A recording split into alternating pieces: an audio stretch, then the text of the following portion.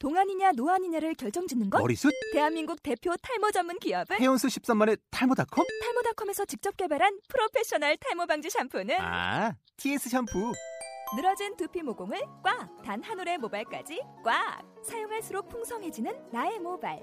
이제 탈모 고민 끝! TS 샴푸. 본 방송은 아이블로그닷컴을 통해서 송출되고 있습니다. 미디어 플랫폼 아이블로그 iblog.com. 고로케.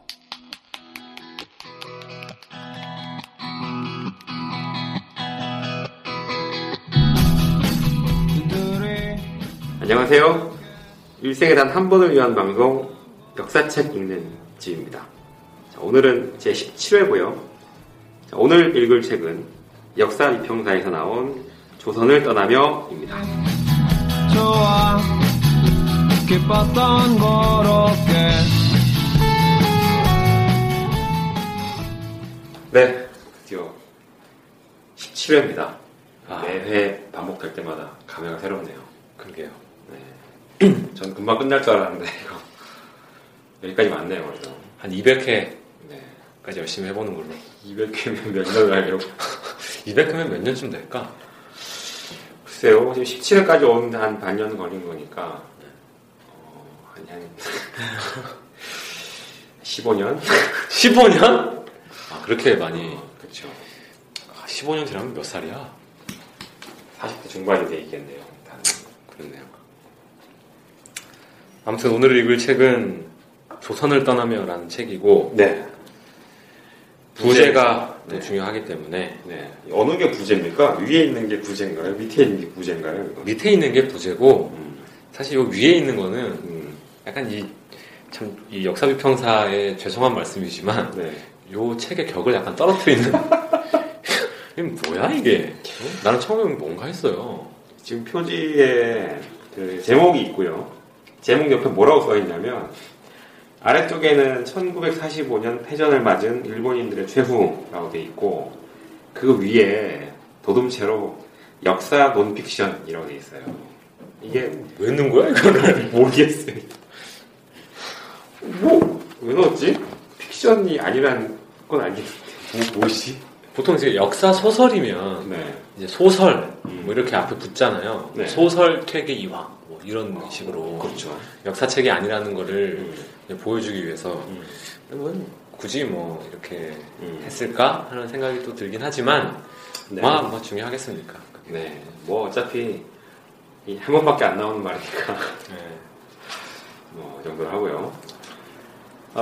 저희가 지난 방송에서 예고를 해드린 대로 이번 방송도 방학특집이죠.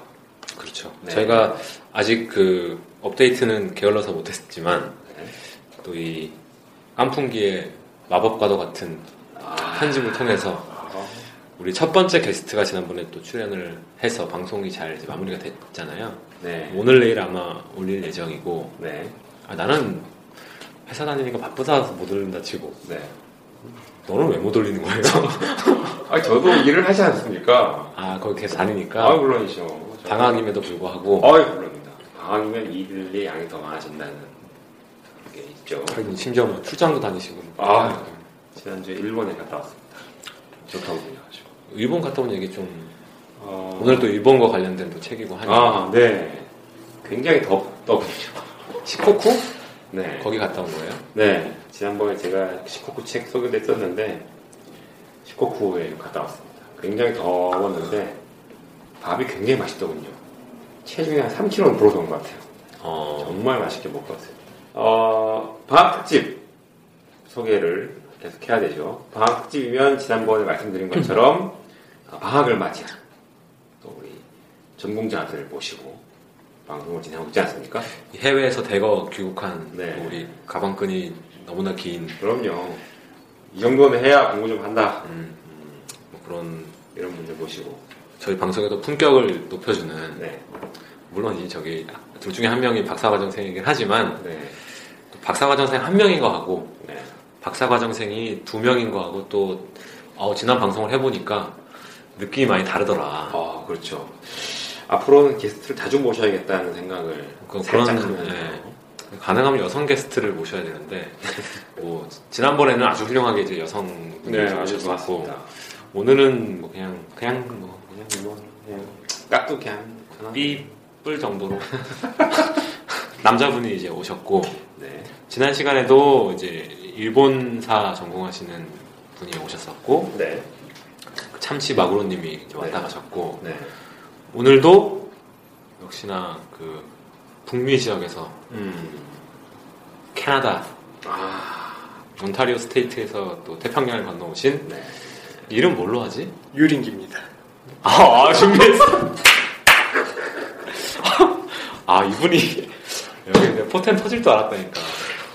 시작부터 이거 야 유린기는 뭐 어떻게 생겼나 한 번도 못 먹어본 것 같아. 유린 말만 들어보고 다음에 먹어보기로 하고요. 네. 어쨌든 뭐 유린기님께서 또 오셨다는 또 그런 말씀을 전해드리고요.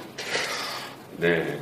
오늘 읽을 요 책도 지난 시간과 마찬가지로 네. 그 저희가 골랐다기보다는 네. 이 유린기님께서 네. 골라주신 책이에요. 그렇죠? 네.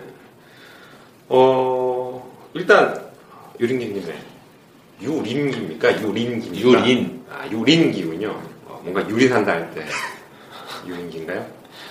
진짜 안 먹어봤구나. 내가 오늘 사줄게 끝나고. 자, 유린기님 자기소개 간단히 부탁드립니다. 예, 안녕하세요. 유린기입니다. 이 게스트로 왔지만 많이 쑥스러운데요. 예, 저는 그냥 명목상 일본사 전공하고 있고, 일본사 중에서도, 비교적 언저리, 일본사라고 하기도 좀 애매하지만, 아무튼, 언저리 쪽에 관심을 가지고 공부를 하려고 하고 있습니다. 네. 언저리라고 하면 구체적으로 어디인지 제가 여쭤봐도 되겠습니까?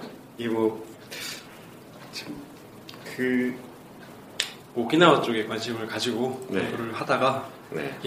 계속, 그거만 볼지 아니면 조금 더 다른 언저리들도 이제 같이 볼지 고민하고 있는. 언저리 전문으로. 네.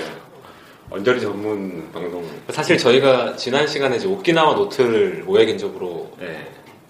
쓴 오키나와 노트를 읽었는데 네. 이제 그때 사실은 그 유린기님 얘기를 여러 번 했어요. 네. 우리가 이제 그 질문을 계속 던지면서 방송을 했었는데 네. 그 질문이 벽에 부딪힐 때마다 유린기가 있어야 되는데 이 자리에 오키나와 주제를 전문가가 안타까워하면서 한 번도 오키나와에 가본 적이 없는 세 사람이 모여가지고 얘기를 하려다 보니까 약간 좀 그런 점이 있었고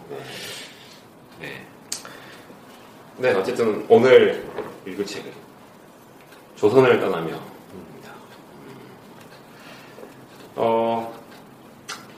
무슨 얘기부터 시작을 해볼까요? 부제가 1945년 패전을 맞은 일본인들의 최후라고 돼 있네요. 그러니까 처음에 그 카톡이었나? 이메일로 이제 네. 유린기님께서 네. 조선을 떠나면은 책을 내가 읽고 있다. 네. 라고 얘기했을 때, 네. 조선을 떠나면가 무슨 뜻인지. 라스베가스를 떠나며라고 영화가 있지 않습니까? 이 역사비평사에서 그거를 생각하고. 그럴 가능성이 약간 있습니다. 하여튼, 그래서 이 시대도 전혀 파악이 사실 안 되고 제목만 봐서는. 그렇죠. 되게 궁금했는데, 네. 그 부제가 사실은 분명하게 이 책의 정체성을 얘기해주고 있죠. 네. 그렇죠. 그러니까 45년에 일본이 이제 전쟁에서 지고 나서 네. 당시 조선에 있던 일본인들이 이제 다 어디론가 특히 이제 일본으로 네. 떠났다는 얘기를 하고 있고 그 과정에서 무슨 일들이 있었는지 일본인의 관점에서 기술을 한 책이라고 봐야 될 것 같아요. 그렇죠. 주로 일본인들의 회고나 그들이 남긴 기록을 근거로 해서 책이 쓰여졌는데 일단 저자 소개부터. 자, 저자는 이연식 서울시립대학교와 일본 국립도쿄 가쿠에이 대학에서 공부를 하셨고요. 전공은 현대사와 또 이걸 뭐라고 해야지? 한일 관계사라고 해야 되나요? 아니면 전후 이주? 이렇게 설명할 수 있을 것 같아요. 그러니까 요 책날개에 있는 소개를 보면 이분이 그 처음에는 네. 일본에서 한국으로 돌아온 한국인들에 대해서 연구를 했다 그러죠. 네네. 석사학위 논문이 석사학위 논문이 해방 직후 해외 동포의 귀환 뭐 이런 주제네요. 그렇게 됐고 네. 이제 그러다가 연구 범위를 넓혀서 이 책은 사실 박사 논문을 가필한 책이죠. 네네. 박사 논문은 말하자면 좀 바꿔가지고 이제 일본으로 돌아간 사람들에 대한 이야기를 쓴 거고 상당히 재미있는 주제를 다루시고 계시다는 생각입니다. 실제로도 계속 이 저도 이주 문제, 특히 이제 조선에 있었던 일본인들의 경험 문제를 계속 연구하고 계신 것 같습니다. 제가 뭐 개인적으로 아는 건 아니고 어디 학술 대회 가서 한번 멀찍이서 본 적이 있는데 뭐 다른 것보다 굉장히 좀 이렇게 이야기를 잘하시더라고요. 예, 이야기 재밌게. 그러니까 이 학술 발표라면은 기본적으로 좀 재미가 없고 딱딱하게 말하는데 이 스토리텔링이 매우 탁월한 능력을 보여주시더군요. 아마 그런 능력이 아마 이 책에도 잘 반영되어 있지 않나 그런 느낌이 들더군요. 저 같은 경우는 특히 1, 2장 같은 경우에는 아주 뭐 시간 가는 줄 모르고 재밌게 읽었던 기억이 납니다. 뭐 에피소드 같은 거 이 저자와의 저도 에피소드라기는 조금 애매한데 처음 이 저자 선생님을 뵀을 때 네. 상수님이 말씀하신 거랑 거의 비슷한 첫인상을 많이 받았고요.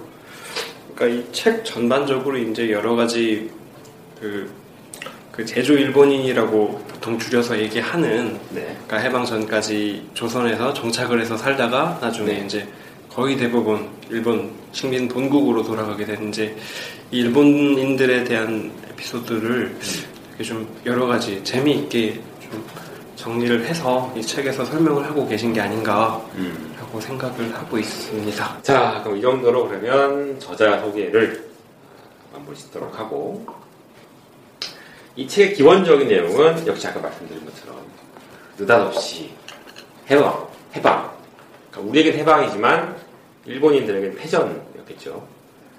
이 패전을 맞이한 조선에 있던 일본인들의 스토리라고 할 수가 있죠. 그런 게 있습니다. 그 당시 해방을 두고 함석헌 선생이 이런 말을 했다 그러죠. 도둑같이 왔다고? 네, 해방은 도둑같이 뜻밖의 왔다 이런 얘기를 했죠. 그러니까 뭐 일본이든 조선인이든 극소수를 제외하고는 누구도 8월 15일에 갑자기 전쟁이 끝날 거라고는 상상을 못했던 것 같아요. 그러한 당혹스러운 상황에 대해서 일본인들도 아마 멘탈 붕괴가 엄청나게 왔을 거예요.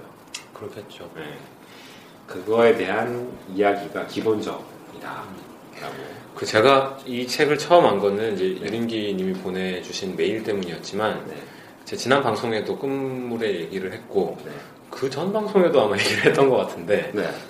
제가 이 조선을 떠나며라는 요 제호를 처음 이제 책을 사기 전에 접했던 것은, 네.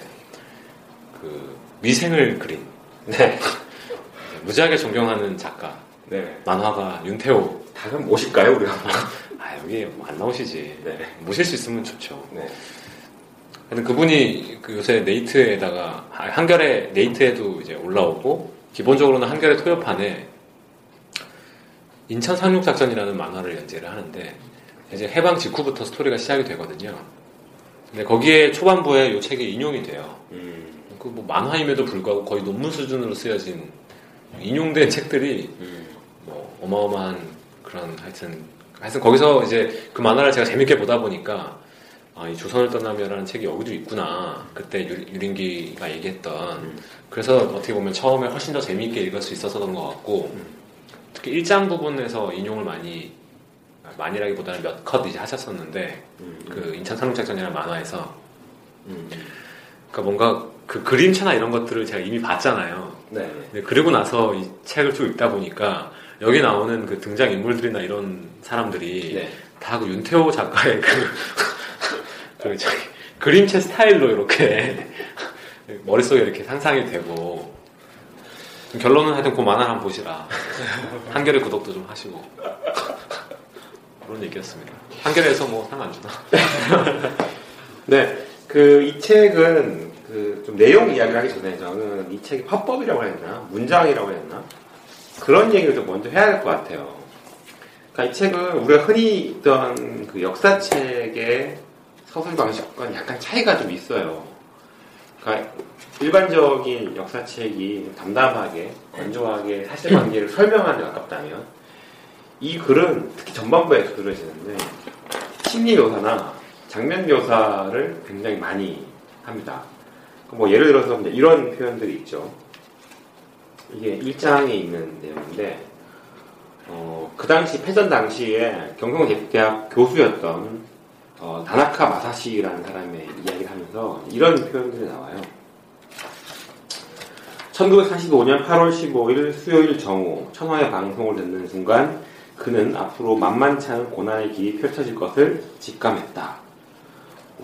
또 좀 지나가서 패전 후 뒤숭숭했던 일주일을 되돌아보며 그는 일희일비하는 일본인들의 모습에 염증을 느꼈다. 뭐 이런 얘기도 있고 뭐 뒤에 가면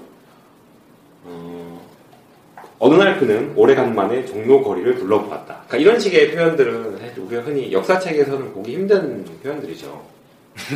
그렇죠. 뭔가 소설의 한 장면 같지 않습니까? 근데 이게 참 우리가 방송을 쭉 진행해 오면서 네. 저는 역사학 전공이 아니니까 네. 탕수육님의 그런 이제 얘기를 들을 때마다 네. 참 역사책, 그러니까 정통 역사책이라는 게 네. 진짜 참 쓰기도 참 따분하고 네. 읽기도 그 정도 표현이 이렇게 놀라웠어요. 아니 저는 이 등장인물의 심리를 묘사한다는 게 전 너무 되게 놀랍습니다. 이 문장은 계속 시선이 이 글 속에 있는 다나카 마사시라는 사람의 시선을 계속 보고 있는 거거든요. 근데 원래 역사라는 건 계속 전지적 작가 시점을 계속 유지하면서 바깥으로 드러나가 있는 그 현상만을 주로 설명해 가야 되거든요. 근데 이게 등장하는 인물의 속으로 들어가서 1인칭 시점으로 뭔가를 관찰하진 않거든요. 특별한 경우가 아닌 이상은 말이죠. 그래서 이런 점이 저는 굉장히 좀 신기하고 재밌어요. 근데 그거는 네. 예를 들면 그런 종류의 사료가 없는데 네. 이제 상상해서 그렇게 서술을 한다. 네. 그러면 정말 말 그대로 방법론상에서 신선한 새로운 접근 네. 혹은 뭐 일반적인 네. 혹은 정통적인 그런 역사책의 뭐 모습과는 좀 다르다 이렇게 얘기할 수 있겠지만 네네. 그 사람이 써놓은 일기라던가 그 사람이 남긴 기록이라던가 이런 게 있다고 하면 네. 그걸 서술하는 방식에 있어서 네. 조금 더 독자에게 친근하게 다가가기 위해서 1인칭 관점에서 쓴다? 그게 뭐 그렇게 큰 차이일까? 저는 뭐 이 책 읽으면서 막 그렇게 막 재밌다 이런 생각 별로 안 했거든요. 그래요? 뭐 재미없는 부분도 많고 뭐 그냥 사실이 쭉 기술돼 있으니까. 근데 그거는 이제 그만큼 저는 그런 식의 일반적인 역사 서술 방식이라는 것에 대해서 민감하게 알지 못하는 거죠. 그렇기 때문에 뭐 우쩌라고 하면서 쭉 읽었던 것이고 전공자고 또 거기에 대해서 민감하게 탕숙 씨는 이제 느끼고 있으니까 네. 조금만 달라져도 이게 좀 다르다 민감하게 느낄 수 있는 것 같은데 제 바람은 그냥 독자로서의 바람은 뭐 그냥 좀 다양하게 썼으면 좋겠어요. 그건 저도 뭐 누가 때려? 아니 누가 때리냐고. 그리고 참 이것도 웃기는 게 네. 지금 어쩌다 이 얘기를 하게 되는데 참 조심스러운 부분이기도 하지만 네. 제가 무식하다는 걸 가정하고 이제 들어주십사 네. 들으시는 분들이 지금 탕수육 씨가 얘기한 네. 혹은 그 전에 저한테 누누이 얘기했던 역사학자로서의 글쓰기 방식 정해진 글쓰기 방식이라는 게 사실 한국 내에서만 그런 경우가 많잖아요 사실. 네. 그러니까 뭐 예를 들면 북미의 사학자들은 또 전혀 다른 방식으로 글을 쓰고 어떻게 보면 주장을 좀 더 분명하게 드러낸다거나 이론을 많이 가져와가지고 서론을 두껍게 써서 뭔가 의미를 먼저 제시를 하고 나서 그 다음에 역사적 사료로 들어간다거나 이런 경우도 사실 좀 있으니까 너무 그렇게 얽매일 필요는 없지 않나. 왜냐하면 읽기가 힘드니까 재미가 없어. 뭐 이랬다 뭐 1985년에 요랬고 뭐 이게 좀 읽기 힘들어. 페이지 한 페이지가 20kg 아령 뜨는 것 같은 그런 느낌이 좀. 아니 저도 그 말씀 다 공감을 하는데 근데 그래도 뭐 제가 얘기를 아주 안 할 수가 없으니까. 그러니까 제가 말씀드린 것처럼 등장인물의 시선 속으로 우리가 들어가 버리면 어떤 문제가 생길 수 있냐면 학문이나 입장에서는 그러니까 객관성을 좀 약간 가볍게 만들 수 있는 경우가 있죠. 그러니까 학문이란 것은 어디까지나 최대한 객관성을 유지하기 위해서 애를 써야 되는 것인데 이렇게 등장인물의 관점과 그 감정을 그대로 이제 우리가 들어가 버리면 그 속으로 지나치 주관적인 관찰이 될 수도 있다는 거죠. 그러니까 특히 역사학이라는 거는 어떻게든 계속 이 사료와의 거리두기와 밀당을 계속 해야 되는 작업인데 그런 면에서 보면 학문을 하는 사람들은 계속 거리를 두려고 애를 쓰는 것 같아요. 자꾸 거리두기를. 그래서 이런 식의 문장이 잘 안 나오는 것 같은데 근데 그거랑 별개로 일반 독자의 관점에서는 이제 그렇게 다양한 서술 방식이 있는 것이 좋기는 하죠. 제가 뭐 맞다 틀리다는 문제는 아니고. 유린기님은 어떻게 생각하세요? 약간 뭐 책과 직접적으로 관련된 주제는 아니지만 모신 김에 또 한번 조심스럽기로는 또 우리 세계 제일, 그렇죠. 북미 제일, 한국 제일, 온타리오 제일 뭐 이런 느낌이니까. 태양계 내에서 이보다 더 신중한 사람은 별로 없을 겁니다. 그리고 신중하다기보다는 뭐 허당인데요, 사실.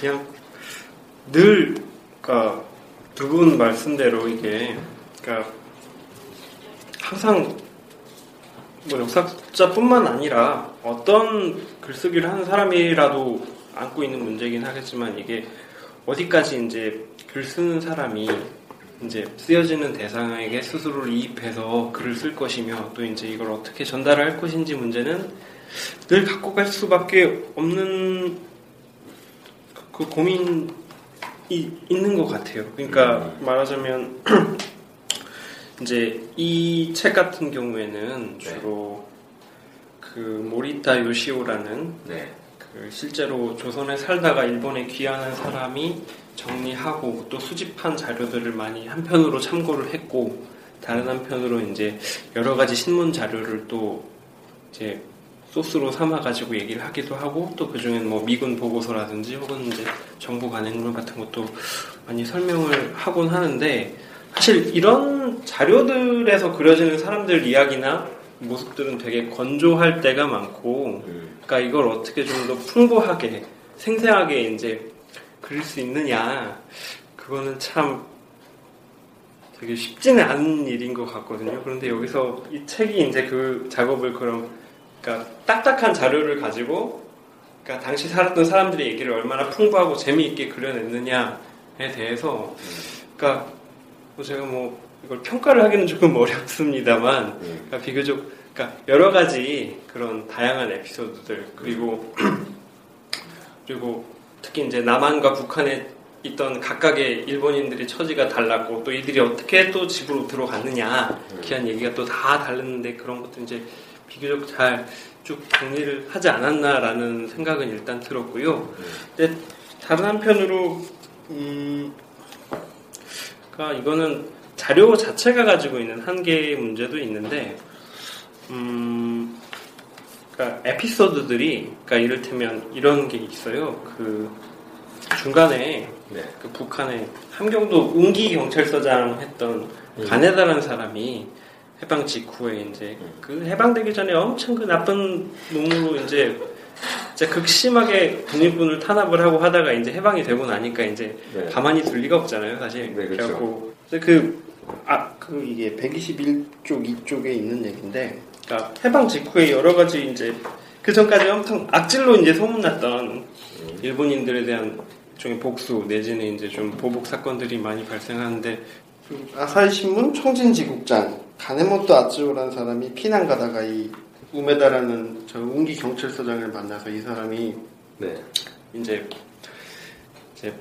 한국인들한테 눈치를 당하고 이제 말하자면 그 전에 이제 했던 그런 가혹한 거에 대한 어떤 응보를 받는 장면이 등장을 하는데, 그러니까 단적으로 그럼 우메다는 어떻게 되었느냐, 죽었느냐, 살았느냐, 혹은 어떻게 일본으로 잘 돌아갔느냐 이거는 사실 안 나와 있거든요. 근데 이게 제가 제대로 읽은 게 맞다면 일단은 이게 한편으로는 좀 짐작이 가는 부분이 물론 이 부분에 대해서 그 사료에서 충분히 다 다루고 그러니까 가네다가 이렇게 됐다 뭐 일대기를 쓴 그게 있다면 분명히 어떤 얘기가 있었을 것도 같은데 그러니까 저의 추측으로는 사실 실제로 이 사료를 만지다 보면은 특히 뭐 정부 보고서나 뭐 미군들이 남긴 수많은 자료들을 이제 볼 경우에도, 그러니까 어느 날 모시에 뭐가 일어났고 누가 어떻게 됐고 이런 것들이 단편적으로 나오기는 하는데 그게 그럼 쭉 이어져가지고 어떻게 돼 있느냐가 종합적으로 설명이 안 나와 있는 경우가 많아요. 그리고 이제 그런 부분에서 부닥치는 문제들이 역사학자들이 이제 직업상 그리고 피할 수 없이 마주할 수밖에 없는 그런 좀 문제들이 있는 것 같은데, 그러니까 이런 부분에서 약간 좀 그 에피소드들이 이어지지 못하고, 그러니까 약간 좀 중간에 끊기는 느낌이 있는 건 조금 아쉬움이 있죠. 근데 이제 동시에 그거는 그런 아쉬움이 있지만 또 어떤 자료의 구사 과정에서 좀 어떻게 넘어서기 어려운 좀 한계로서 사료 자체가 갖고 있는 그런 한계도 있지 않았나, 뭐 그런 생각이 들고요. 사실 이런 어떤 에피소드를 이제 쭉 얘기를 한다 그럴 때 이거를 좀 끊어진 고리들을 그러니까 최대한 이제 엮으려고 어떤 연구자든지 다 최선을 다 하겠지만, 근데 진짜 저도 뭐 많이 한 건 아니지만 그런 작업을 조금 해보다 보면은 잘 이어지지 않은 경우가 좀 더러더러 있고, 그런데 이제 여기서 이제 원래의 얘기로 돌아가자면은 사실 그 부분에서 엄밀한 그 고증도 중요하지만 그럼 사료만으로 이어지지 않는 고리들을 어떻게 설명을 할 거냐, 그리고 거기에서 얼마나 더 의미 있는 기술을 뽑아낼 거냐라고 했을 때 뭐 흔히 뭐 역사학적 상상력이라고 하는 그런 어떤 일종의 역사가로서의 기량 내지는 이제 추체험을 해가지고 그런 부분들을 어떤 감정 혹은 그 저변 맥락 같은 걸 설명해내는 그런 것도 중요하지 않겠느냐. 그리고 이제 여기에서 어떤 좀 문제랄지 혹은 이제 좀 글쓰기에 좀 테크닉을 더 발휘해서 더욱더 이제 독자로 하여금 재밌게 그리고 잘 읽히도록 글을 쓰는 거는 이제 일종의 좀 또 다른 차원의 재능이 필요한 게 아닐까라는 생각도 한번 해봤고요. 너무 돌아갔는데 이렇게 많은 양반이 방송 시작하기 전에는 뭐 나는 뭐 그냥 듣고만 있겠다. 그러니까 나는 준비한 게 없다. 강백호의 왼손이라고 그냥 거들 뿐이라면서 그냥 말씀을 겸양을 또 거의 뭐 접시는 불린 거라서 아닙니다. 자, 어쨌든 아까 하신 말씀을 좀 더 이어서 얘기해보면, 그러면 이 책은 다르게 말하면 우리가 흔히 보는 그런 연대기적 서술에서 보기 어려운 흥미로운 에피소드들이 굉장히 많이 모여있는 책인 건 맞는 것 같아요. 그러니까 지금 말씀하신 거는 굉장히 크게 동감을 하고, 네. 이게 어떤 중요한 사건을 하나 딱 찍어가지고 그것에 처음부터 끝까지 어떤 시점을 나누어서 그 안에 있는 거의 대부분의 사실을 다 소개해주는 그런 형태의 책은 사실은 아니고, 그러니까 어떤 느낌이냐면 왜 우리 가끔씩 무슨 인터넷이나 이런 데서 그림 같은 거 보면은 가까이서 보면 막 이상한 스티커 같은 거 막 잡지 이렇게 일부를 잘라가지고 막 붙여놔가지고 아주 가까이서 보면 뭐 무슨 그림인지 전혀 알 수가 없는데 한 두세 발짝만 딱 멀리 떨어져서 보면 그게 하나의 멋있는 뭔가 형체가 드러나는 뭐 사람 얼굴 가지고도 많이 하고 막 그러잖아요. 있죠. 약간 그런 느낌이에요. 그러니까 에피소드 하나하나는 방금 유린기 님이 말씀해 주신 것처럼 종결이 다 안 나는 경우도 사실 많이 있긴 있지만 그럼에도 불구하고 챕터를 하나 읽고 책을 한 권 읽고 나면 이 시기에 패전을 맞이하여 천황이 견딜 수 없음을 견뎌라 이런 같은 얘기 해가지고 그 얘기를 듣고 막 밀항선에 타고 일본으로 돌아가는 그 일본인들의 모습이 어렴풋이 이렇게 다 그려지는 거죠. 그런 장점이 있는 것 같고, 이제 그 사이사이를 메우는 어떤 말하자면 기술, 테크닉으로서 아까 탕수육 씨가 얘기했던 그런 식의 서술 방식들, 그런 것들이 그 중간중간에 이렇게 우리 왜 타일 붙이면 그 사이에 이렇게 고무 이렇게 칠하듯이 실리콘 바르듯이 실리콘 바르듯이 제 역할을 하고 있는 것이 아닌가. 그러니까 저는 이 책을 읽으면서 뭐가 딱 떠오르냐면 다른 책 하나 딱 떠오르지 않습니까? 패배를 껴안고? 네. 맞았어? 네. 존 다워의 패배를 껴안고도 이것과 굉장히 유사한 방식인 것 같아요. 그러니까 패전이라는 상황도 비슷하고 그 패전을 맞이한 일본인들의 방식을 수집하는 그 역사가로서의 방식도 비슷하고요. 그걸 서술해내고 있는 글의 방식도 비슷한 것 같아요. 그러니까 뭐 상황은 패전의 상황은 동일한 거고 그냥 공간만 조선과 일본이라는 차이가 있는 것이고 그것을 말하고 있는 방식도 뭐 각 개인들 회고나 뭐 신문에 투고한 기사들, 뭐 일기 이런 것들을 다 모았잖아요. 그래서 이야기를 풀어내는 방식도 뭔가 큰 뭐 일관된 뭐라 그러지 논리 구조를 따라서 쫙 배치한다기보다는 막 줘서 먹은 에피소드들을 약간의 카테고리화, 범주화만 한 다음에 탁 던지는 방식으로 하잖아요. 그래서 저희가 끝내 그 책을 하다 실패를 했는데, 실패했다기보다는 포기했는데. 왜 포기해? 난 포기하지 않았어요. 다만 기다릴 뿐이지. 아, 그런가? 때가 오기를. 그때 내가 책을 못 찾아가지고 책 찾았으니까 뭐 다시 하자고. 그래서 아마 이 책도 모르긴 몰라도 패배를 껴안고를 약간은 의식했을 수도 있겠다는 생각이 들어요, 사실. 그건 사실 뭐 저자의 머릿속에 들어가 봐야만 알 수 있는 문제긴 하지만. 근데 이게 어떻게 보면 패배를 껴안고라는 저작이 뭐 모르기는 몰라도 제가 그 일본사 연구에서 굉장히 큰 비중을 차지하고 있는 책일 거라는 생각이 들고 뭐 거기 비판도 있을 수 있고 뭐 그걸 따라하고 뭐 경외하고 뭐 이럴 수도 있겠지만 근데 그 책에 비해서 절대 뒤지지 않는다. 왜냐하면 주제 자체가 소재 자체가 너무 흥미로운 것 같아요. 네. 사실 패배를 껴안고는 엄청나게 두껍고 읽다가 막 200페이지를 계속해서 반복해서 읽고 있는 내 자신을 발견하게 되는데 이거는 읽어도 끝이 안 나는 다 읽으면 뿌옇지 뿌예 안개 낀 그 소백산맥 줄기처럼. 근데 이 책은 워낙 주제가 소재가 선명하다 보니까 아예 저 같은 입장에서는 생각을 못 해봤던 소재이기도 하고요. 네. 그때 일본 사람들이 어떻게 자기 땅으로 돌아갔을까? 이런 생각 해본 적이 없어요. 그렇죠. 그냥 뭐 다 잘 돌아갔겠거니. 그렇게 생각, 뭐 관심이 별로 없었던 주제인데, 일단 그게 참 독창적이라는 생각이 들고, 그걸 이제 이렇게 모아내는 방식도 상당히 효과적이지 않았나. 뭐, 이 정도로만 해도 뭐 어마어마한 이야기들이 나오는데, 조금 더 책의 구체적인 내용으로 좀 들어가 볼게요. 그러니까 결국 이제 이 책을 아까 말씀하신 것처럼 패전에 대처하는 일본인들의 자세라는 측면에서 보게 되면 1장에서 제일 처음 나오는 게 똑같은 패전을 겪었고 똑같은 일본이지만 그 일본인들 내부에서도 균열이 있고 차이가 있다는 거잖아요. 그러니까 이 책에 가장 처음 나오는 에피소드가 조선 총독의 가족들, 특히 부인들을 싣고 가기 위한 배가 조선을 떠나다가 이 사람들이 이렇게 귀금속이랑 짐들을 많이 쌓아 집어주고 가는 바람에 배가 더 나가지 못하고 결국 돌아온다 뭐 이런 얘기를 하는데, 그러니까 이 얘기는 뭐 배가 그 사람은 욕심을 이야기하는 뭐 그것도 있지만 이 패전에 대처하는 일본인들도 뭐 이게 계급이라고 표현이 좋은지 모르겠지만 계급적 혹은 계층적으로 차이가 있다는 거잖아요. 일본 내에서도 차이가 있다는 거고, 그러니까 이런 극단적인 위기 상황에서는 일본인 내에서 잠재되어 있던 균열이 이제 현실화되는 거죠. 그런 얘기가 일단 하나 있죠. 그런 식의 접근 방식이 저희가 최근에 읽은 여러 책들이 보여주는 뭐 일종의 공통점이라고 할 수 있을 것 같아요.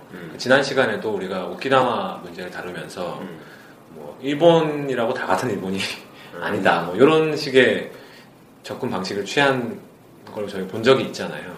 그리고 예전에는 우리가 익숙한 뭐 서사라는 것이 뭐 일단 국가 중심으로 많이 생각을 하게 되니까 일본, 뭐 한국, 중국 이렇게 그냥 뭉뚱그려 때리는 거죠. 그렇지만 사실은 그 안에도 무수한 결들이 있고 그 결이라는 것이 뭐 한편으로는 계급으로 표현될 수도 있을 것이고 또 다른 한편에서는 지역적으로 드러나는 차이가 될 수도 있을 것이고 더 세밀하게 들어가면 사실 인간과 인간 사이에 얼마나 큰 간극이 사실 있어요. 그런 것들을 어떤 소재를 가지고 어떻게 짚어내느냐 그게 중요한 것 같고 이 책 포함해서 저희가 읽었던 최근에 뭐 전쟁과 사회라는 책도 비슷한 인상을 줬던 것 같은데 그런 식의 말하자면 뭐 깨달음? 뭐 그런 걸 좀 주지 않나 뭐 그런 생각이 좀. 그러니까 여기는 그 일본인 내부의 그런 차이들이 그것 말고는 몇 개 더 있는 것 같아요. 그러니까 휴전선, 38선이죠. 38선 기준으로 38선 이 북에 산 사람들과 이 남에 산 사람들의 처지가 또 달랐고, 또 딱히 뭐 조선에 대해서 미련이 없어서 빨리 그냥 일본으로 돌아가고 싶었던 사람들과 조선의 상당한 기반이 있기 때문에 어지간하면 특별히 문제가 아니면 조선에 그냥 눌러 앉고 싶은 사람들의 차이, 그런 차이도 있고요. 그러니까 그런 차이들에서 빚어지는 구체적인 이제 경험의 차이들이 되게 잘 나오잖아요. 저는 좀 재밌는 것이 이 일본인들이 점령군으로서의 소련군을 굉장히 무서워했다는 거죠. 그러니까 강간위험 때문에 여자들은 머리를 빡 깎고 뭐 이런 얘기가 나오잖아요. 사실 이런 문제들은 불과 몇 년 전에 뭐 위안부 문제들 때문에 조선인들이 했던 그런 대처 방식과 거의 같은 것이기도 하죠. 조선인이 일본인이 무서워서 했던 네. 얘기랑 비슷하다는 거죠. 빨리빨리 결혼을 한다라든지 그런 식의 대처들이 있었잖아요. 그러니까 불과 몇 년 사이에 입장이 완전히 뒤바뀌어 버리는 것들이죠. 그래서 이런 하나하나 에피소드는 참 되게 재미있는 것 같아요. 네. 이 책에서 이제 한 가지 제가 좀 재밌게 읽었던 부분 중에 하나는, 네. 그러니까 그 차이라는 부분이, 그러니까 남한에 주둔한 미군과 네. 북한에 주둔한 소련군이 서로 이제 다르게 인식이 되고, 그러니까 각각 그 남한과 북한에 살았던 당시 일본인들에 의해서 어떻게 그 차이가 인식되었는지가 그 이후에 이제 어떻게 또 기억이 되고 회고가 되는가, 사실 그 부분이 또 좀 더 서술이 되면 재밌었겠다라는 생각을 하는데, 물론 이 책의 뒷부분에 조금 그거 관련한 얘기가 있습니다만 그건 조금 뒤로 넘기기로 하고, 일단 여기서 한 가지 좀 제가 느꼈던 거는, 이거를 단순히 그러니까 미군은 선하고 소련군은 악하다, 이런 어떤 선악 이분법으로 보기에는 좀 무리가 있지 않을까라는 생각이 들었어요. 물론 좀 전반적으로 봤을 때 소련군이 주둔했던 북한 지역의 경우에 그 소련군들이 약탈이라든지, 그러니까 뭐 이런저런 좀 각종 범죄나 폭력을 좀 일으킨 사례들이 많이 있고, 현지 조달 뭐 이런 표현. 예. 바로 이 책에서 이제 그 저자가 설명하는 부분 중에 하나가, 그러니까 소련군 같은 경우에는 미군과 달리 병참 물자 같은 것들이 이제 충분히 확보되지도 않았고, 그러니까 소련군은 정말 현지에서 조사를 하는 식으로, 그러니까 근데 그런 식으로 가면 이제 주둔하는 곳마다 어떤 식으로든 물자를 징발을 하고, 또 이제 사람들 보고 이거 갖고 와라, 저거 막 어떻게 해라, 이런 식으로 하기 때문에 당연히 이제 원래 있던 사람들로서는 달가울 리가 없는데, 근데 이게 또 아주 그냥 단적으로만 얘기하면 소련군이 나쁜 놈들이다라고 읽힐 수도 있겠다 싶은데, 그러니까 물론 그렇게 보는 것도 가능하겠지만, 그러니까 그것보다는 좀 한꺼풀 더, 그가 정확히 어떤 맥락이었고 이제 그게 왜 그런 식으로 될 수밖에 없었는지 그거를 좀 지켜보는 것도 필요하겠다라는 생각이 들었고요. 그러니까 실제로 저자도 그 점을 좀 우려하신 것 같긴 해요. 예. 그러니까 그 얘기를 하시면서 그 뒤에 근거라기보다는 설명이 붙는 게, 그 당시 소련군과 미군의 차이를 비교적 길게 서술하시잖아요. 그 당시 국제 정치적 맥락이라든지, 그때 북한에 진주한 소련군의 성격 같은 걸 꽤 길게 설명해 주잖아요. 그러니까 그런 차이들로 인해서 그러한 현지 점령 정책의 차이가 빚어졌다라고 설명하고 있잖아요. 그래서 그런 점은 저자도 꽤나 경계를 하고 있는 것 같기는 합니다. 뭐 미군과 소련군의 차이 이런 것들은 어떻게 보면은 우리가 미리부터 갖고 있던 어떤 편견 그런 것 때문에 더 저자도 조심스러워하고 방금 유린기이 말씀하신 것도 그런 맥락에서 이해를 할 수 있을 것 같은데, 그러니까 어느 쪽도 얘기하기가 좀 애매한 거야. 소련군이 좋았다, 미군이 좋았다. 어느 쪽도 실제로 뭐 둘 다 좋았겠어요? 그거 뭐 다 서양놈들이 와가지고 있잖아. 다 들어먹고. 그렇잖아요. 그렇죠. 사실 그런 논쟁 자체가 누가 더 좋아? 이게 참 무의미한. 한 놈은 뭐 여자 한 150명을 강간하고 사람들을 한 200명 죽였어요. 또 다른 한 사람은 남자를 뭐 한 50명 강간하고 사람을 뭐 한 1000명 죽였다. 둘 중에 누가 더 나쁜 놈이냐? 이렇게 물어보면 뭐 둘 다 나쁜 놈이지.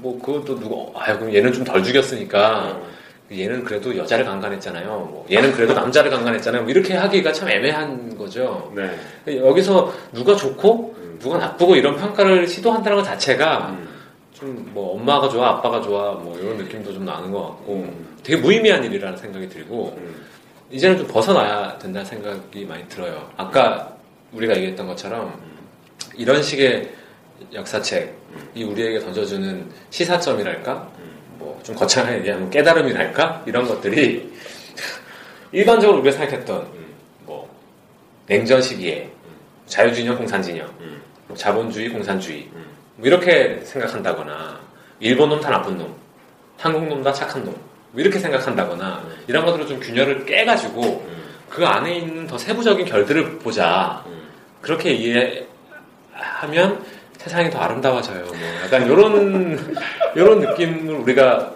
받고자 사실 이런 책들을 읽는 것도 분명히 여러 목적 중에 하나일 것인데 이 책을 읽으면서 막 소련이 더 나쁜 놈인지 미국이 더 나쁜 놈인지를 막 표를 그리고 있으면 저자가 참 슬플 것 같다.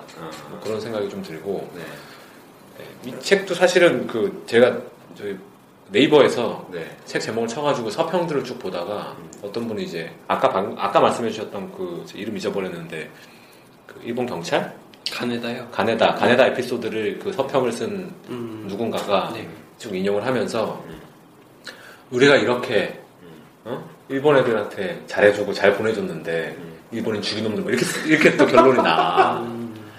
그러니까 근데 그것도 분명히 뭐 어떻게 보면 일부의 사실이겠지만 이 책을 읽는 자세가 막 꼭 그렇게만 돼야 되는 거는 아니다.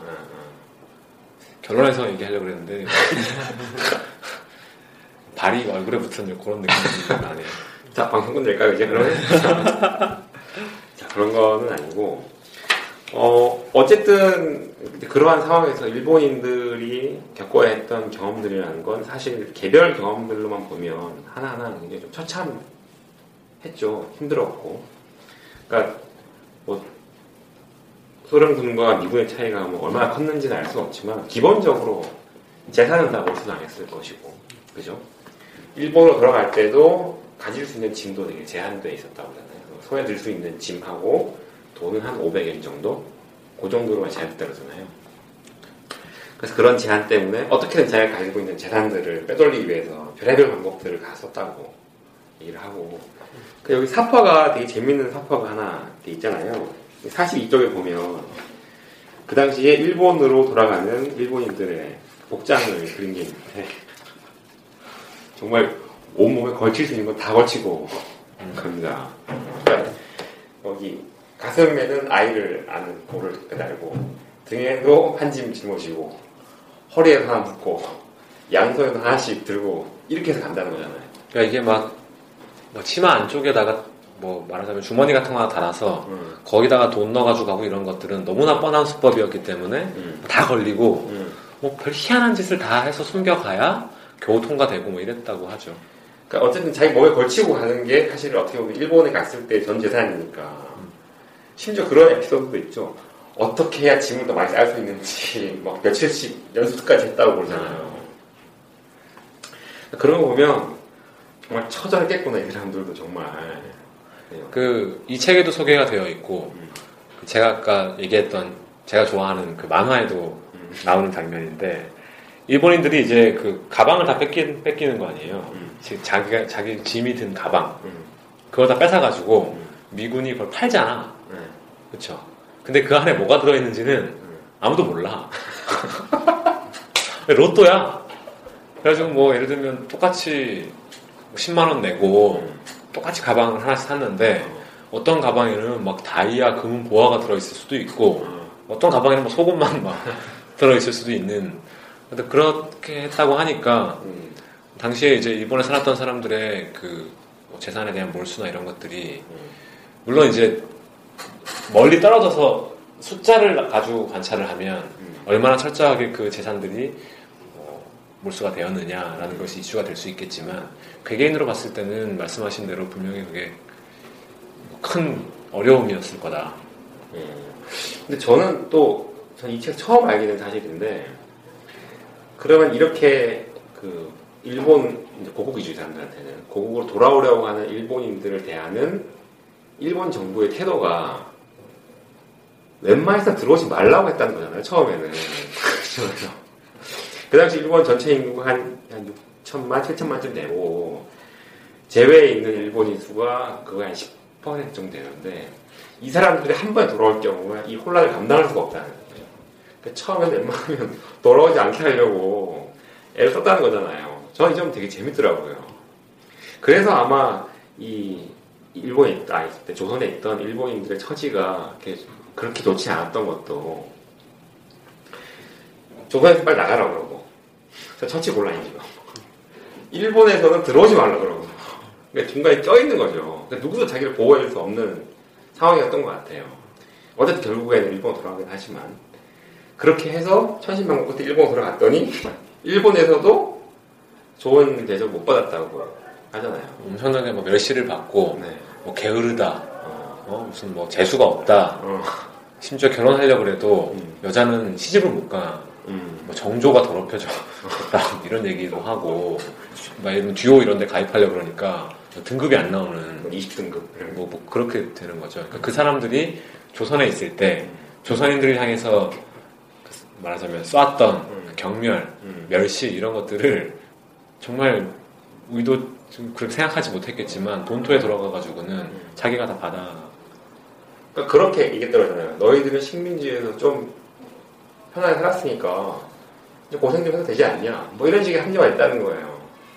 그리고 여기 그 책에도 나오는데 그렇게 받은 멸시를 견디지 못하고 끝내 자살하는 사람 이야기가 나오잖아요. 그러니까 천신만고에서 돌아와서 친척집에 얹혀 사는데 하도 갈궈서 견디다 못해 자살하는 사람 얘기도 나오고 그나마 그건 또 운이 좋았다고 그러잖아요. 집단 수용시설에 들어가서 아주 열악하게 거적대기 하나로 겨울을 하는 얘기도 나오는데 또 심지어 이 사람들이 위생적으로 불결하다는 인상을 받았다 그러고 아까 얘기한 것처럼 점령군에 의해서 정조가 더럽혀졌다라는 실제로 그랬을 수도 있고 아니었을 수도 있는데 그런 오해도 받았다 그러고 그러니까 되게 그 당시 조선을 떠난 일본인들이라는 존재가 되게 특이한 위치였던 건 맞는 것 같아요. 조선인도 아니고 일본인도 아니고 그죠? 근데 이게 그 영화 뭐죠? 송강호 나와가지고 배신이야 뭐 했던 그 영화? 넘버 3? 넘버 3 한석규 나오고 거기서 그 배신이 한 번만 나오는 게 아니고 배신이야 이렇게 세네 번 나오잖아요. 그렇죠. 그러니까 일본 사람들 그러니까 특히나 당시에 조선에 살았던 일본 사람들이라는 게 그게 결국에는 그 사람들이 왜 거기 가서 살게 됐겠어요. 전쟁을 했기 때문이고 일본이라는 나라가 국가주의를 선택해가지고 막 팽창했기 때문이고 제국이었기 때문이고 그러니까 다 글로 나갈 수 있었던 거잖아요. 여건이 마련됐었던 것이고 또 그 본토에서 생각했던 것처럼 뭐 편하게 잘 살았을 것이고 근데 걔네들은 다 배신당한 거지. 국가에 배신당하고 제국주의에 또 배신당하고 전쟁에 다 배신당한 거죠. 배신당하는 거다. 자기는 그때까지만 해도 얼마나 자랑스러웠겠어요. 우리 일본 제국 식민지를 정말 아시아 곳곳에 거느리고 특히 조선에 그냥 왕창 다 집어 삼켜가지고 거기서 정말 이 천황폐하 덕분에 우리 일본 제국 덕분에 일본이 일으킨 이 전쟁들 덕분에 내가 이렇게 떵떵거리며 산다. 암묵적으로 그렇게 생각했을 텐데 그런 것들이 다 그대로 돌아와서 자기한테 다 꽂히는 거죠. 전쟁에선 졌고 천황은 뭐 방송해가지고 나는 이제 신이 아니에요 하면서 견딜 수 없는 것을 견뎌라 이런 얘기하고 말은 엄청 멋있는데 게다가 자기가 정말 믿고 자기가 의지하고 자기를 이곳까지 보내준 그 국가 그래도 뭐 자기를 다 배신당한 거죠. 참 슬프죠 어떻게 보면. 그러면 자연스럽게 그러면 조선에 있었던 일본인들 그러니까 줄여서 제조일본인이라 그러는데 이 제조일본인들의 정체성이라는 건 무엇인가? 이런 질문을 한번 던져볼 수 있을 것 같아요. 아까 말씀드린 것처럼 말씀하신 것처럼 뭔가 일본 제국의 천병 같은 느낌도 있는데 막상 일본이 패망하니까 가장 먼저 벌어지는 애들이잖아요. 그러니까 특히 책 후반부에 그런 얘기가 많이 나오는데 그 당시 조선에 살던 상당수의 일본인들, 특히 조선에서 태어났거나 혹은 굉장히 어린 나이에 조선으로 건너간 사람 같은 경우에는 조선을 거의 모국처럼 생각을 했다는 거잖아요. 저도 그 부분이 사실 제일 흥미로웠어요. 책을 읽으면서. 네. 돌아가고 싶지 않아 했다. 네. 전쟁이 졌는데 내가 왜 일본을 가야 되지? 뭐 이런 질문 했다고 하잖아요. 우리는 그런 질문 하는 게 더 이상한데 그 사람들은 내가 태어나고 내가 자란 공간을 내가 왜 버려야 되지? 이런 질문을 했다는 거잖아요. 되게 재밌는 것 같아요. 그러면 이 사람들의 정체성은 되게 과연 뭘까? 그런 질문 한번 던져볼 수 있죠. 한동안 말씀이 없으셨던 유린기님께서는 어떻게 생각하십니까? 이 주제에 대해서.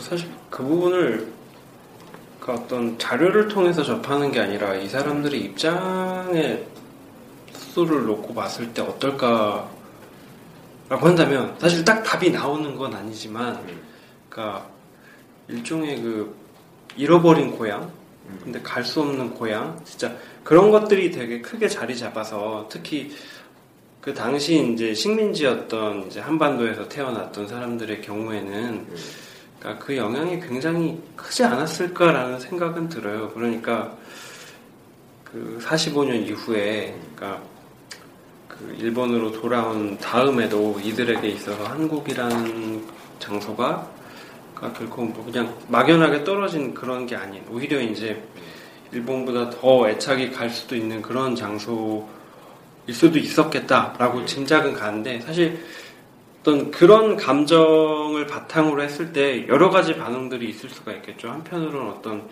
한국에 대한 뭐 그리움, 한국이라기보단 한반도에 대한 그리움 내진 돌아가고 싶다라는 게 있을 수도 있겠고 또 다른 한편으로는 어떤 아까 뭐 이제 원망 얘기를 하기도 했지만 그러니까 이렇게 떠나오는 과정에서 특히나 어떤 좀 뭐 박해라고 하면 말이 이상합니다만 아무튼 이런저런 좀 여러 가지 힘든 경험을 겪고 이제 나온 사람들의 경우에는 어떤 그 한국인에 대한 적의 내지는 좀 그런 오히려 증오 같은 게 생겼을 수도 있을 것 같고 사실 이게 딱 나뉘지는 않는 것 같아요. 그러니까 이게 그 사람들에게 어떤 단일한 이미지로 남는 게 아니라 그러니까 되게 복잡한 그리고 사람들의 입장에 따라서 다 서로 다르게 기억되는 그런 걸로 남는 것 같고 근데 다만 이제 한 가지 기억이 나는 거는 그러니까 일본에서 물론 이거 소수에 불과합니다만 일본에서 한국 그러니까 그 이른바 조선사라는 이름으로 그러니까 한반도의 역사를 연구했던 학자들 중에는 하타다 다카시라는 유명한 사람이 있는데 아시겠지만 그 사람 같은 경우에는 고향이 마산이거든요. 30몇 년인가에 20몇 년인가 아무튼 마산에서 태어났고 본인도 이제 그거에 관한 얘기를 회상을 종종 하곤 했다 얘기를 하는데 드물게는 이제 어떤 자기가 식민자로서 태어났고 식민지에서 나름 어떤 그 식민주의를 바탕해가지고 좋은 생활을 누리다가 이제 패전과 함께 돌아온 거에 대해서 비판적인 생각을 가지고 있는 경우도 다는 아니겠지만 발견이 되는 것 같아요. 그리고 그런 경우에 대해서 책 뒷부분에서도 좀 얘기를 하고 있는 것 같고요. 7장이었나요? 아마 네. 중간에 이제 얘기를 하는데 네. 그 제국의 역사가 어떻게 조선을 핥히었고 상처를 남겼는지에 대해서 그러니까 귀환을 실제로 몸으로 겪었던 사람이 돌이켜 보면서 이제 거기에 대해서 어떤 반성적인 성찰을 그러니까 45년 이후에 계속 해나갔다 이런 사례가 또 있는 것 같고요.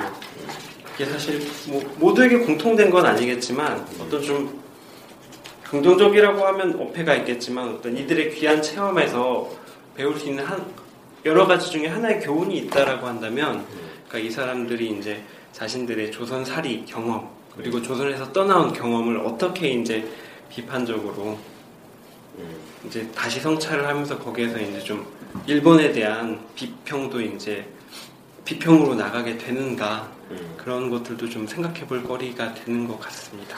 제가 생각했을 때는 이때 당시에 제조 일본인들의 어떤 처지나 이런 것들을 정체성이란 말로 의문시할 수 있는 것인가. 보통 우리가 정체성이라고 얘기했을 때는 내가 한국 사람인지 미국 사람인지 모르겠어. 그런 거 얘기할 때 보통 얘기하죠. 네, 그렇죠. 근데 이 제조 일본인들이 네. 내가 조선인인가 일본인인가라는 질문을 안 했을 것 같고 적어도 이 책에 따르면 그러지 않았을 것 같고 오히려 어떤 표현이 나오냐 하면 일제시대 동안 그러니까 자기네 나라가 조선을 지배하는 그 36년의 기간 동안 조선인을 거의 신경 쓰지 않고 살았다는 거잖아. 네. 그러니까 여기가 이게 일본이겠거니 하면서 지냈던 것이지 물론 공간의 차이는 있죠. 네.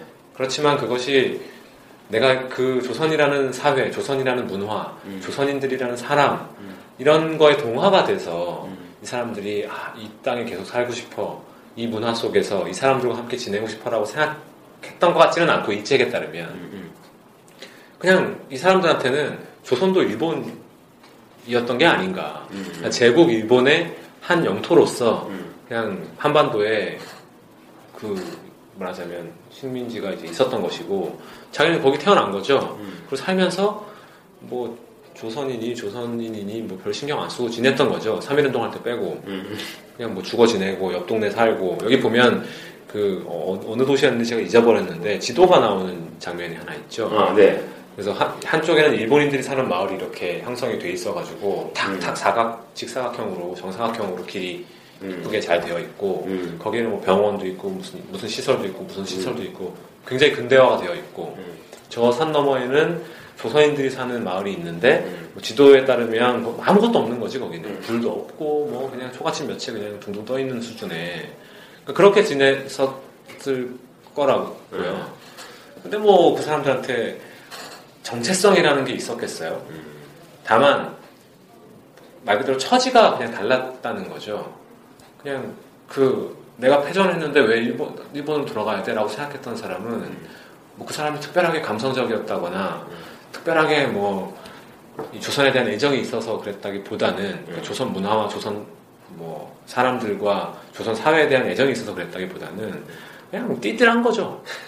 세상이 어떻게 바뀌는지 모르고 계속 그냥 천황폐하 만세하면서 뭐 원산, 서울 이런 데 경성 이런 데 살 수 있을 거라고 생각했기 때문에 그렇게 얘기했던 것이지. 그러니까 뭐 그렇게 안쓰럽게 봐줄 이유가 전혀 없지 않나 그런 측면에서는 정대세가 겪고 있는 정체성 혼란하고 이때 당시에 일본인들이 겪었던 혼란하고는 좀 결이 다르긴 하죠. 전혀 다르지 않나. 네, 그럼 자연스럽게 이야기가 결론으로 흘러가는 것 같은데 이 책 한 7장 후반부에 아까 유릉기님께서 이야기해 주신 부분이 그 부분인 것 같은데 이제 과연 패전 후에 일본으로 돌아간 사람들의 개별적인 경험들을 우리가 어떻게 이해할 것인가에 대한 이야기로 이제 결론을 내고 있잖아요. 그러니까 지금까지 흔히 조선 혹은 식민지에서 일본으로 돌아간 사람들의 이야기가 소화되는 방식은 그들의 어떤 힘들었던 경험들, 그들의 어떤 패배자로서의 경험들, 피해자로서의 경험들을 이야기하잖아요. 가장 대표적인 게 몇 년 전에 뜨거운 화제가 됐던 요코 이야기 같은 것들이 있잖아요. 그러니까 실제로 그 경험의 성격이 어떤 것이든지 그와 무관하게 그러한 경험들이 사회에서 독해되는 방식은 패전 이후에 일본이 굉장히 피해자였다라는 식으로 되게 단순하게 이해된다는 거잖아요. 근데 이 책의 저자가 주장하고 있는 바는 그것은 너무 단순한 방식이고 그러한 개인적 경험을 넘어서서 좀 더 큰 맥락에서 봐야만 전체적인 가해자가 누구이고 피해자가 누구이고 혹은 그거의 책임을 누구에게 다시 한번 물어볼 것인가 그런 이야기로 돌아가고 있잖아요. 물론 거기에서 어떻게 해야 된다라고 구체적인 답변이 나오지는 않는데 그런 이야기를 하시고 싶으신 것 같아요. 그래서 저는 솔직하게 얘기하면 그런 지점들이 약간 불만이었어요. 네. 그러니까 제가 이 책을 읽으면 제가 이 책을 읽으면서 느꼈던 것은 우리가 거듭 이번 방송에서 얘기를 하지만 뭐 가해자, 피해자 뭐 그런 식의 편을 갈라서 뭔가 해결을 보려고 하는 뭐 그런 식의 느낌은 저는 거의 못 받았고 본문 속에서는 그러니까 우리나라 사회에서 일제시대를 끼고 있는 입장에서 일본인들이라는 게 증오의 대상이죠. 네. 뭐 어떻게 좋아할 수가 있겠어요. 저는 그 시대에 산 적은 없지만 누가 한국인이라면 그걸 좋아할 수가 있겠어요. 일본인들이 요새 또 막 지랄 발광하고 있는데 그런데 이 책을 읽으면서는 그래서 뭐 일본을 좋아하자 뭐 이런 차원의 문제가 아니라 인간이 다 똑같다는 생각을 진짜 많이 했어요. 그러니까 아까 얘기했던 그런 거 있잖아요. 뭐 몇 가지 예를 들면 내가 조선에서 나고 자랐는데 일본으로 돌아가고 싶지 않다. 뭐 제가 그 정체성 문제랑은 좀 다른 얘기인 것 같다고 말씀을 드리긴 드렸습니다만 지금도 일어나고 있는 문제예요. 우리 한국 애들 미국에서 많이 태어나잖아요. 아니면 어렸을 때 미국에 유학 많이 가잖아요. 걔들이 다 나는 한국 놈이야 미국 놈이야 이런 생각 다들 한 번씩은 할 거라고요. 저는 그냥 코리안이어서 그런 생각해볼 기회가 없었습니다만 그런 것도 어떻게 보면 그때나 지금이나 그냥 한 인간이라고 생각하면 어떤 시대건 어떤 국정을 가졌건 내가 뭐 가해자건 피해자건 지랄이건 간에 하는 생각 비슷하다는 것이고 그렇게 생각하면 이때 당시에 일본인들을 뭐랄까 뭐 호감을 갖고 이해한다기보다는 그냥 있는 그대로 말 그대로 이해할 수 있는 거죠. 뭐 내가 가해자야. 예를 들면 내가 그냥 열심히 살고 있었는데 갑자기 천황이 견딜 수 없는 걸 견디라고 하면서 조선인들과 미군이 소련군이 몰려와가지고 막 우리 와이프를 막 강간하고 내가 갖고 있는 재산을 다 뺏어가고 막 이런다면 그 상황이라는 게 근데 걔네들 일본 놈이야 이렇게 생각하면 고소하죠. 잘 됐다. 그렇지만 내가 그 사람이라고 생각하면 미치고 팔짝 튄 노릇이죠. 그게 어떻게 보면은 일본인 개개인의 어떤 잘못들보다는 일본인들을 배신하고 한국인들을 괴롭히고 전 세계인을 전쟁의 공포로 몰아간 그 정말 실체를 알 수 없는 그 일본 제국이라는 국가 때문에 이 모양 이 꼴이 된 거잖아요. 그렇게 생각을 하면 내 옆에 있는 일본인한테는 연민이 생기고 저 위에 있는 것처럼 느껴지는 국가 그걸 주도하려고 하는 그것으로부터 뭔가를 뽑아먹으려고 하는 정치인들한테는 이제 저항을 해야겠다는 생각이 생기고 이렇게 되는 거라는 생각을 하거든요.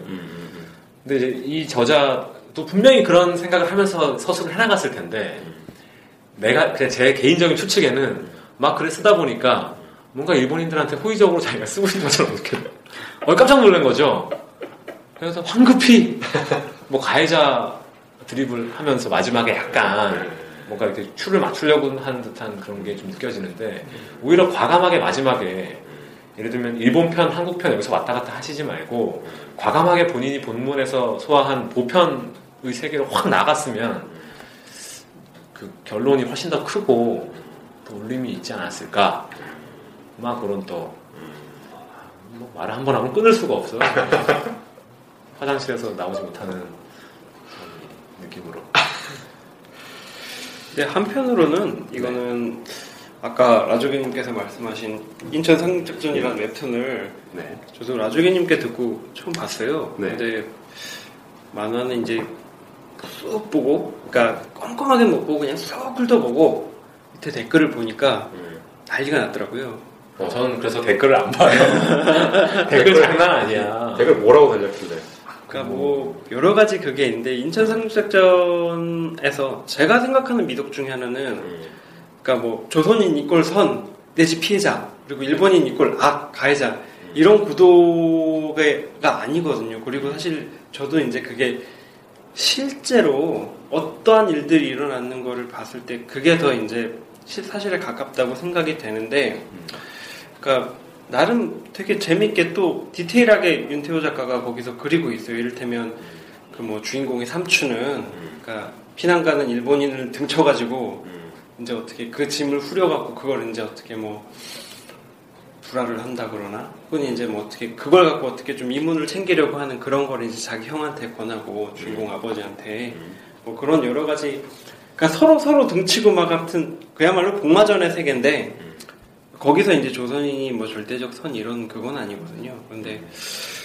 그러니까 그런 좀 되게 복잡한 상황들이 있음에도 여전히 그러니까 이를테면 뭐 책을 통해서 혹은 어떤 대중적인 그런 걸 통해서 얘기를 한다 그럴 때 그러니까 좀 여러 가지 다양한 글들을 보자 그랬을 때 예상되는 반응은 너무 좀 자명한 것이기 때문에 그러니까 조선인이 그랬을 리가 없다라는 식으로 아예 봉쇄를 하는데 저도 사실 다는 알 수 없지만 근데 그게 사실 우리의 생각보다 훨씬 더 복잡할 것이다. 그리고 서로 등치는 그런 어떤 좀 복마전 같은 상황이 조금 더 사실에 가깝지 않았겠느냐라는 생각은 들어요. 근데 그러니까 이제 이런 이게 뭐랄까 역사라는 것도 결국에는 인문 요새 유행하는 인문학의 한 축을 이루고 있는 거잖아요. 네. 인문학이라는 거를 뭐 저는 잘 모르지만 결국에는 인간의 이해를 더 깊게 하기 위해서 공부하고 그렇죠. 뭐 책도 보고 하는 거 아니에요. 근데 뭐 책을 읽고 나서 막 물론 뭐 분노하라 이런 책도 있긴 하지만 그러니까 굉장히 깊이 있게 독서를 이런 식으로 쓰여진 책을 깊이 있게 독서를 하고 나서 일본인을 죽이기 위해서 칙쇼 이렇게 되고 나면 그것도 책의 내용은 사실 책의 내용을 어떻게 해석할 것인가는 독자의 몫이기 때문에 뭐 그 댓글을 다는 것도 마찬가지죠. 뭐 어떻게 제3자 입장에서 뭐라고 할 수는 없는 것이겠지만 글쎄 그냥 내가 지금 살아가면서 내 옆에 사는 사람들 그리고 우리가 진짜 막 하고 싶은 게 뭔지 우리 막 안을 다 까보면은 이 안에 어떤 욕망이 있는지 이런 것들을 이해하는 재미가 사실 있는 거라는 생각이 저는 들거든요. 특히나 조선을 떠나며 같은 훌륭한 책을 읽고 나서는 네 편 내 편 뭐 이런 거는 좀 안 하면 어떨까. 네, 아까 제가 얘기한 것처럼 이 책은 뭐 명확한 주장을 하나 던져놓고 그 주장을 따라서 달려가는 책이라기보다는 좀 다양한 형태의 에피소드들을 많이 보여주는 책인 것 같아요.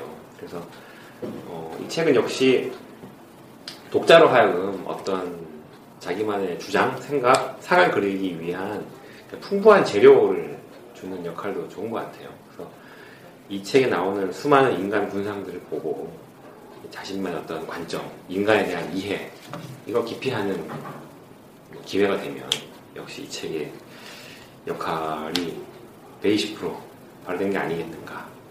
이런 교과서적인 결론을 한번 내려보고요. 자, 대충 뭐 책을 이야기 마무리해야 될 것 같고, 마무리하기 전에 혹시 뭐 유릉이님 뭐 덧붙이고 싶은 이야기 없습니까? 예, 이거는 뭐 조금만 더 덧붙이자면 네, 조금만 더 덧붙여주세요. 네. 이 책에선 주로 그 45년 패전 이후에 그러니까 한반도에서 일본으로 가는 송환, 귀환 내지는 일본에서는 그 히키아게라고 하는 그러니까 그러니까 사람들의 이동, 귀환 이런 문제를 다뤘습니다만 이게 사실 그러니까 저자도 이제 분명히 그 부분을 매우 명쾌하게 알고 있을 텐데 일단 이 책에서는 이제 서술의 타겟을 이쪽으로 한정을 했습니다만 이게 단순히 어떤 한반도와 일본 사이만의 흐름이 아니라 굉장히 큰 차원의 그러니까 이전까지 있었던 이른바 그 대일본 제국이라고 하는 큰 제국을 해체해가지고 그러니까 로리와트라는 학자는 뭐 이걸 이제 어떤 아시아의 새 지도를 그린다 이런 말로 표현을 했습니다만 전후의 어떤 국민 국가들 내지는 어떤 더 작은 어떤 정치 체제로 분리하는 과정의 일환이었기 때문에 이런 게 사실 되게 재밌는 주제인 것 같아요. 비교적 최근에야 좀 이쪽에 관한 역사 연구가 더 많이 늘어난 감은 있는데 이를테면 뭐 대만에서 일본으로 돌아간 사람들도 있고 그리고 이제 사실 이 책에서 다루는 또 다른 이슈 중에 하나는 그 남한에서의 귀환이랑 북한에서의 귀환의 시간차가 있었고 그 중에 이제 주요한 원인 중에 하나가 소련군 같은 경우에는 기술자가 필요했고 그렇기 때문에 이제 일본인 기술자들 같은 경우에는 몇 년까지도 더 늦게 귀환하는 경우가 생기고 그랬다는 얘기도 나오는데 이게 사실 한반도뿐만 아니라 다른 곳에서도 관찰이 되고 그런 문제이기 때문에 이런 것들을 좀 비교하고 견줘서 좀 얘기를 하는 것도 재밌는 것 같아요. 예를 들면 뭐 대만에서도 뭐 이제 좀 기술자나 이런 경우에는 조금 더 오래 있어야 그 일본으로 되돌아올 수 있었기도 했고, 예, 좀 그런 부분에 대해서 뭐 이 책의 범위를 넘어가는 얘기긴 하지만 뭐 그런 부분에 대한 연구들이 지금 계속 또 나오고 있고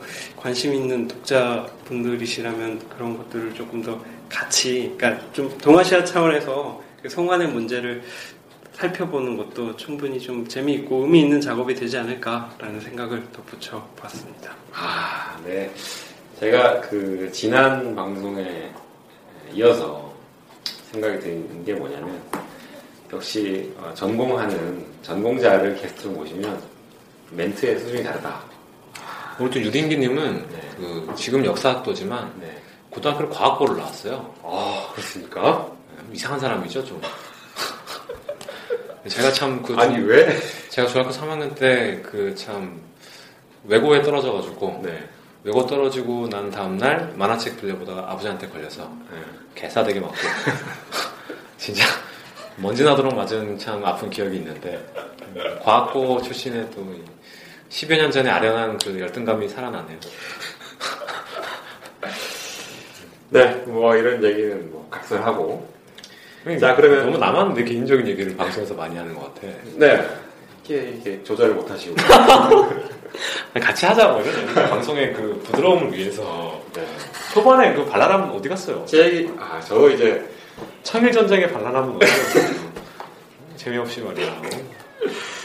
자, 자 그러면 제17회 조선을 떠나며 이 정도로 마무리하도록 하겠습니다. 자, 그러면 다음 순서입니다. 이거 절대 안 까먹어, 이 코너를. 시켜 죽겠어. 다음 순서, 독서 근황. 자기가 만드는 코너라고 절대 안 까먹고. 네. 이게 중요한 코너라고 생각합니다. 요즘 읽고 있는 책에 대한 이야기를 해보는 시간이죠. 저부터 좀 이야기를 할까요? 저는 최근에 소설책을 하나 읽었습니다. 장편소설을 하나 읽었는데, 천명관 작가가 쓴 고래라는 소설을 읽었습니다. 굉장히 재미있는 소설이거든요. 내용이 뭐예요? 좀 긴 시간대의 이야기인데, 원래 배경은 근현대가 배경이긴 한데, 그렇게 중요한 배경은 아니고요. 그냥 잠깐 언급된 정도고, 굳이 설명을 하자고 하면, 시골 출신의 금복이라고 하는 여자가 있는데, 이 여자가 파란만장한 삶을 살면서 부를 거머쥐는 과정과 금복의 딸이 있는데, 춘희라고 하는 딸이 있는데 정신박약아입니다. 박약아지만 이 여자가 훗날 붉은 벽돌의 여왕이라는 칭호를 얻기까지의 그 긴 시간대의 이야기를 풀고 있는데, 중요한 건 이 시간의 스토리의 긴 것보다는 저는 인상적인 게 이 문장이 화법이 굉장히 독특합니다. 그러니까 소설은 사실 원래 현대 소설은 독자와 분리되어 있는 세계가 있잖아요. 자기들만의 세계가. 근데 이 소설은 책을 읽다가 혹은 서술을 하다가 갑자기 독자 여러분을 부릅니다. 독자 여러분 어떻게 생각하십니까? 그래요? 기대하시라! 뭐 이렇게 이런 문장들이 나옵니다. 마침 그 옛날에 판소리 읽는 뭐 그런 느낌이 좀 있죠. 그래서 이런 점이 재밌어가지고 이제 흥미진진하게 얼마 전에 다 읽었습니다. 되게 재밌는 소설이고요. 천명관이라는 분이 개인 이력도 되게 특이하고 네, 그러신 분이죠. 원래 영화 시나리오 쓰다가 그 책 말이 나오는데, 천명관 작가의 동생이 이거 돈도 안 되는 거 그만 좀 하고 소설 한번 써봐 했더니 단박에 처음 쓴 장편 소설이 이 고래인데 이 베스트셀러가 돼서 어마어마하게 벌고 이분이 원작한 소설이 얼마 전에 하나 개봉을 했죠. 영화로 고래화 가족이라고. 개봉 이후로 소식이 안 들린 거 보니까 성공한 것 같지는 않은데 뭐 어쨌든 뭐 그렇습니다. 우리 유린기님께서는 과학고 나오신 유린기님께서는 무슨 책을 읽고 계십니까? 제가 사실 요즘에 책을 읽은 게 없어서 뭐 얘기를 드릴 그런 건 없고요. 그냥 얼마 전에 제주도 갔는데 뭐 볼까 하다가 나이문화의 선답사기 제주편이 있어가지고 그걸 좀 읽었어요. 네. 그러니까 뭐 그냥 재밌게 봤는데 네. 그 제가 사실 오늘 주제랑도 사실 좀 연결이 되는 거지만 네. 예전에 제주 갈 때도 그렇고 이번에도 그렇고 다니다 보면 제일동포 누구누구 송덕비, 공덕비 이런 게 많이 있거든요 제주도에. 그래요? 예. 그리고 이제 그 유홍준 선생이 거기에 대해서 뭐 간단하게 얘기를 써놓은 게 있는데 그게 어떤 일본에 나간 네. 그 제주도 출신자들이 이제 고향을 잊지 않고 그리고 이제 향토 발전에 도움이 되고 이제 이런 걸 기리는 비다 정도로만 간략하게 설명을 해주셨는데 저는 사실 그 오늘 주제랑 관련이 있다라고 한 거는 제주도가 원래 한 20, 30년대부터 그 오사카 쪽으로 이민을 제일 많이 보낸 지역 중에 하나였고. 아, 그래요? 한국에서. 그 절대적인 숫자는 조금 어떨지 모르겠는데, 그, 원래 인구 대비 그 이민자의 비율 같은 게 굉장히 높고, 그 이후로도 그 이민자 커뮤니티랑, 그러니까 일본에 있는 제주도 출신 이민자 커뮤니티랑 제주도 사이 어떤 경제 관계가 계속 중요한 역할을 했다고 알고 있어요. 그리고 그 4.3의 여러 가지 복합적인 원인들 중에 하나가 사실 45년 이후에 근 한 6만 명에 육박하는 그 일본에 나가 있던 사람들이 제주도로 들어오면서 경제적으로나 이런 게 그야말로 요동을 치면서 뭐 이제 당시 뭐 치안 불안이라는 식으로 얘기가 되고 뭐 여러 가지 요인들이 있었는데 아무튼 그런 것들이 예 저는 좀 재밌어서 그 책의 내용과는 별로 관계가 없지만 예, 기억이 나서 그냥 그러네요. 아무튼 예, 뭐 그것뿐만 아니라 원래 그 나이문화의 선답사기 제주편 자체는 뭐 여러 가지 추사 감정 얘기도 나오고 재밌는데 예, 뭐 도움이 되는 책이었던 것 같습니다. 뭐 여러 가지 뭐 평들이 있겠습니다만. 역시 역사를 제대로 하는 분은 달라요. 아 제주도에서 그 또 오사카로 이렇게 갔다고는 몰랐네요. 라정희님은 요즘 뭐 어떤 책? 아직도 대망 읽고 계십니까? 아, 대망을 다 못 읽고 지금 안 읽고 있고요. 네. 저는 그 책을 읽는다기보다는 사는 편이에요. 도서 수집과 뭐 책이 그렇게 많지는 않지만 네. 최근에 여러 권의 책을 샀는데 네. 그 대한민국은 민주공화국이다. 네. 그 책 샀고 네. 그 책 생각보다 굉장히 옛날부터 그렇게 서술을 하더라고요. 네. 그 책 박찬승 교수님 저희가 방송에서도 다뤘던 그 마을로건 한국전쟁 쓰신 네. 박찬승 교수님이 최근작 제가 주문해서 조금 그냥 봤고 네, 권원익 교수가 쓴 책이 번역돼서도 나왔는데 또 다른 냉전? 이 책은 제가 조금 더 많이 읽었는데 네. 야 진짜 참 잘 쓴다는 생각을 많이 했어요. 그러니까 그 대학원에서 냉전이니 뭐니 그냥 수업 한두 개 들으면 많이 듣는 얘기가 동아시아에서 과연 냉전이라는 게 있었냐 이런 얘기 많이 하잖아요. 많이 하죠. 냉전이라는 그 단어의 뜻 자체가 콜드워 그러니까 실제로 그 핫워 그게 이제 없는 상태를 얘기하는 것인데 네. 긴 평화라고도 보통 우리가 얘기하잖아요. 네. 게디스가 얘기한 것처럼. 네. 근데 동아시아에서는 그렇지 않았거든요. 다들 알다시피 국공내전이 있었고 그다음에 뭐 국공내전은 좀 더 시대가 더 본격적인 냉전이 시작되기 전이라서 치더라도 한국전쟁 일단 그렇죠. 1번으로 꼽히고 베트남 전쟁이 있었고 네, 그렇죠. 그러니까 끊임없이 전쟁에 그 불길에 휩싸여 있었던 동네가 이 동네인데 네. 유럽과 미국에서 냉전이라는 말을 쓴다고 해서 우리도 냉전이라는 말을 쓰는 것이 과연 옳으냐 이런 식의 문제의식을 되게 흔하게 접할 수 있는 문제의식 중에 하나죠. 한국에서 대학원 다니거나 이제 하면 그렇죠.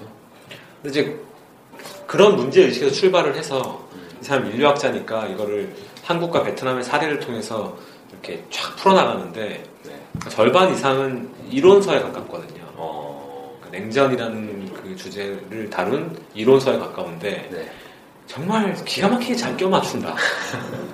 그게 나쁜 의미에서가 아니라 그 기존에 있는 그 냉전사 관련된 연구의 흐름에다가 본인이 얘기하는 저 같은 애들도 알고 있는 이 문제의식을 엄청나게 포장을 잘 해가지고 빡 껴넣는 거죠.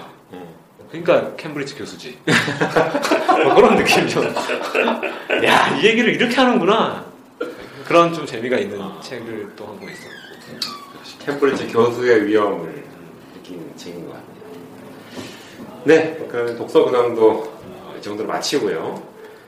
자, 그럼 저희 다음 제18회에서 읽을 책 예고를 해야겠죠? 자, 저희가 18회에서 읽을 책은 드디어 저희가 소설책을 다루기로 했습니다.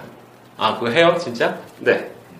소설책이고, 저희가, 저희답지 않게 신간을 또 다루게 됐죠. 요즘 한창 잘 나가는 책입니다.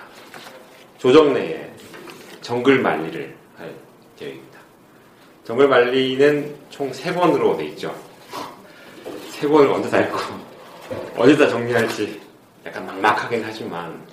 그러니까 이 책이 뭐 역사책은 전혀 아니지만, 아니죠. 그 뭐 조정래라는 또 이름의 무게가 있고, 또 그 역사적인 중요한 문제에 육박해서 들어가는 책을 많이 쓰신 분이고, 네. 이 책도 그 중국에 대해서 네. 쓴 책이죠. 그러니까 중국에서 네. 종합상사 직원 한 명, 그리고 그 조카가 나오는데 그 조카는 또 베이징 대학교 역사 전공 하려고 하는 애예요. 그래서 그 뭐 두 인물을 축으로 일어나는 여러 사건들에 대해서 다룬 책인데 네. 저는 뭐 2권 중간 정도까지밖에 아직 못 읽었지만 뭐 본격적인 얘기는 하여튼 다음 방송 시간에. 네.